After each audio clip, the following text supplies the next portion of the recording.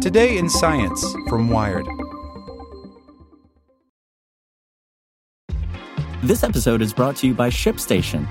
You know, some things take a lot of work, like sending little robots to far-off distant planets. And just as that's challenging, so too is running a successful e-commerce business, especially when there's so much to do. So I want to introduce you all to ShipStation. Now, I love using ShipStation because of its easy-to-use dashboard, which makes managing orders and printing labels a breeze and super smooth. Oh, and the customer service is just out of this world. It's exactly what you need to help grow your business. Sign up for your free 60-day trial at shipstation.com/technews. That's shipstation.com/technews. Mom deserves the best, and there's no better place to shop for Mother's Day than Whole Foods Market. They're your destination for unbeatable savings, from premium gifts to show-stopping flowers and irresistible desserts. Start by saving 33% with Prime on all body care and candles. Then get a 15-stem bunch of tulips for just $9.99 each with Prime. Round out Mom's menu with festive rosé, irresistible berry chantilly cake, and more special treats. Come celebrate Mother's Day at Whole Foods Market.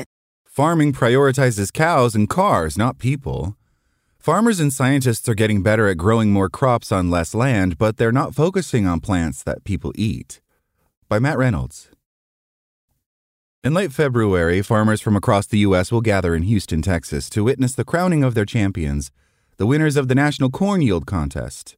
Every year, thousands of participants brush up on the contest's 17-page rulebook and then attempt to plow, plant, and fertilize their way into the record books. Their aim? To squeeze as much corn as possible from each square meter of farmland. The overall winner in 2023 and in 2021, 2019, and 9 times before that was David Hula, a farmer from Charles City, Virginia. Hula is something like the Michael Phelps of competitive corn yields. He sets records, smashes them, then comes back for more. In 2023, his 623.84 bushels of corn per acre was more than 3.5 times the national average. A bunch of farmers competing to win a national garland might seem like a bit of rural frippery, but Hula's record gets at something important. It shows just how much food can be grown if farmers use every tool at their disposal.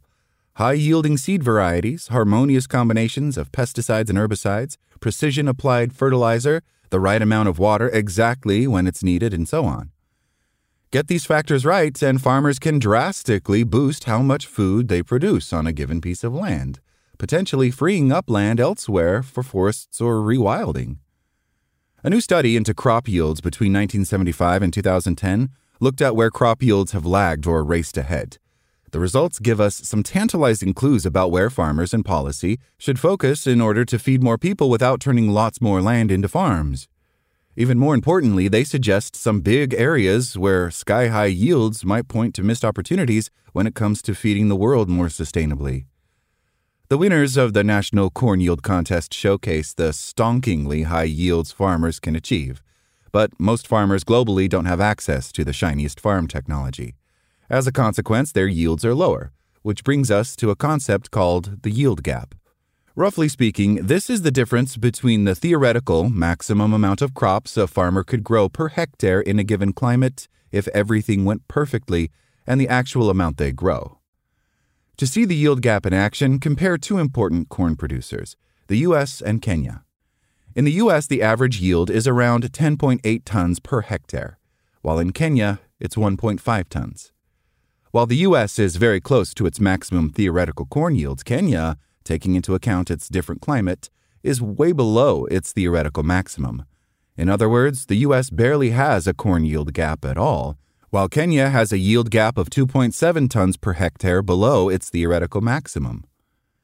Yield gaps are important because they tell us where farms could become much more productive, says James Gerber, a data scientist at the climate nonprofit Project Drawdown and lead author of the paper. Raising yields in sub-Saharan Africa is particularly critical because it is already one of the hungriest parts of the world, and the population there is projected to double by 2050. Gerber and his colleagues looked at how yield gaps had changed in a given area between 1975 and 2010 for 10 major crops.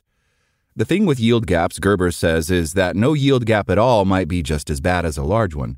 The theoretical maximum yield tends to increase as scientists develop new varieties of crops and better farming techniques, which would keep a yield gap growing as farmers slowly adopt these new technologies. Corn yields more than doubled in the U.S. between 1960 and 2000 as researchers developed new high-yielding varieties and smarter ways to farm.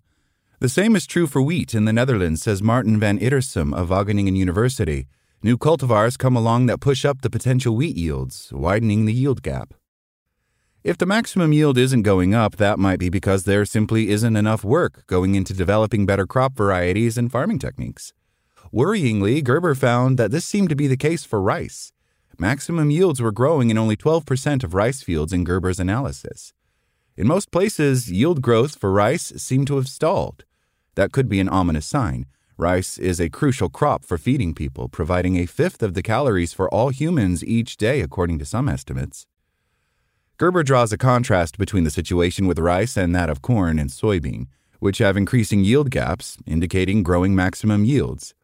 A relatively small proportion of corn and soybean crops goes to humans directly as food. In the U.S., 45% of corn production is used for biofuels, and another 40% goes to animal feed. Globally, more than 3/4 of soybean production goes to feeding livestock, and since animals are relatively inefficient at turning calories into meat, only a slim share of those calories from soy ever make it into human diets. For Gerber, this paints a grim picture. It means that the bits of agricultural production that are really storming ahead are precisely those parts that don't feed many humans. This is bad news for the planet because it means we're not using our farmed land in the most efficient way possible, meaning less water for people and less land for rewilding. Biofuel production is a particularly awkward situation because biofuel incentives in the U.S. have prompted farmers to bring new land into cultivation, potentially releasing greenhouse gases that would otherwise stay locked up in the soil and so negating any of the benefits of growing crops for fuel. Gerber's analysis can't say why corn and soybean yield gaps are steadily increasing while other crops lag behind, but he suspects it has a lot to do with where money for subsidies and research is directed. Corn is getting all the investment, corn and soya, because those are commodity crops, and those are subsidized in the U.S., he says. Another, more obvious result from crop yield research is the huge disparity between sub-Saharan Africa and much of the rest of the world. Agriculture in sub-Saharan Africa lags by almost every productivity metric, leaving hundreds of millions of people at risk of hunger and making it harder for them to leave poverty. Growth in agricultural productivity is strongly linked with lifting people out of poverty, and that is particularly true in sub-Saharan Africa, where most people living in extreme poverty work in agriculture. Yields are low in sub-Saharan Africa due to many factors, including a lack of infrastructure, underdeveloped markets, poor access to what markets there are, and political instability, says Van Ittersum. To really change that requires huge investments. Once those are there and it's created, I think it's relatively easy to make progress, he says. There is plenty of scope to increase yields through better management and better agronomy in Africa and South Asia. Those are the areas where demand will also increase faster than anywhere else. Gerber says his research points to two ways in which we can produce more food on less land. The first is directing more investment towards crops like rice, and the second is encouraging people to change their diets, so more calories grown go directly to feeding humans. If we can make fields more productive in the right way, that should reduce the pressure to bring new land into cultivation. It's often much more desirable to produce more on that existing agricultural land rather than expanding agricultural areas to forests or natural areas, Van Ittersum says. With half of the world's habitable land already used for food production, decisions about the kinds of crops we grow and how intensely have a huge knock-on effect on biodiversity, habitat loss, and forest cover. David Hula and the other winners of the National Corn Yield Contest might be onto something after all. Thanks for listening to Wired. My name is Zeke Robison, and for more stories like this one, visit us at wired.com. Like what you learned?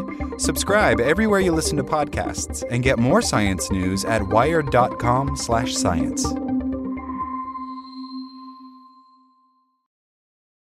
Want to learn how you can make smarter decisions with your money? Well, I've got the podcast for you. I'm Sean Piles, and I host NerdWallet's Smart Money Podcast. Our show features our team of nerds, personal finance experts in credit cards, banking, investing, and more. And they'll help you make the most of your money while cutting through the clutter and misinformation in today's world of personal finance. You'll get clarity on strategies to help you build your wealth, invest wisely, shop for financial products, and plan for major life events. Listen to NerdWallet's Smart Money Podcast wherever you get your podcasts.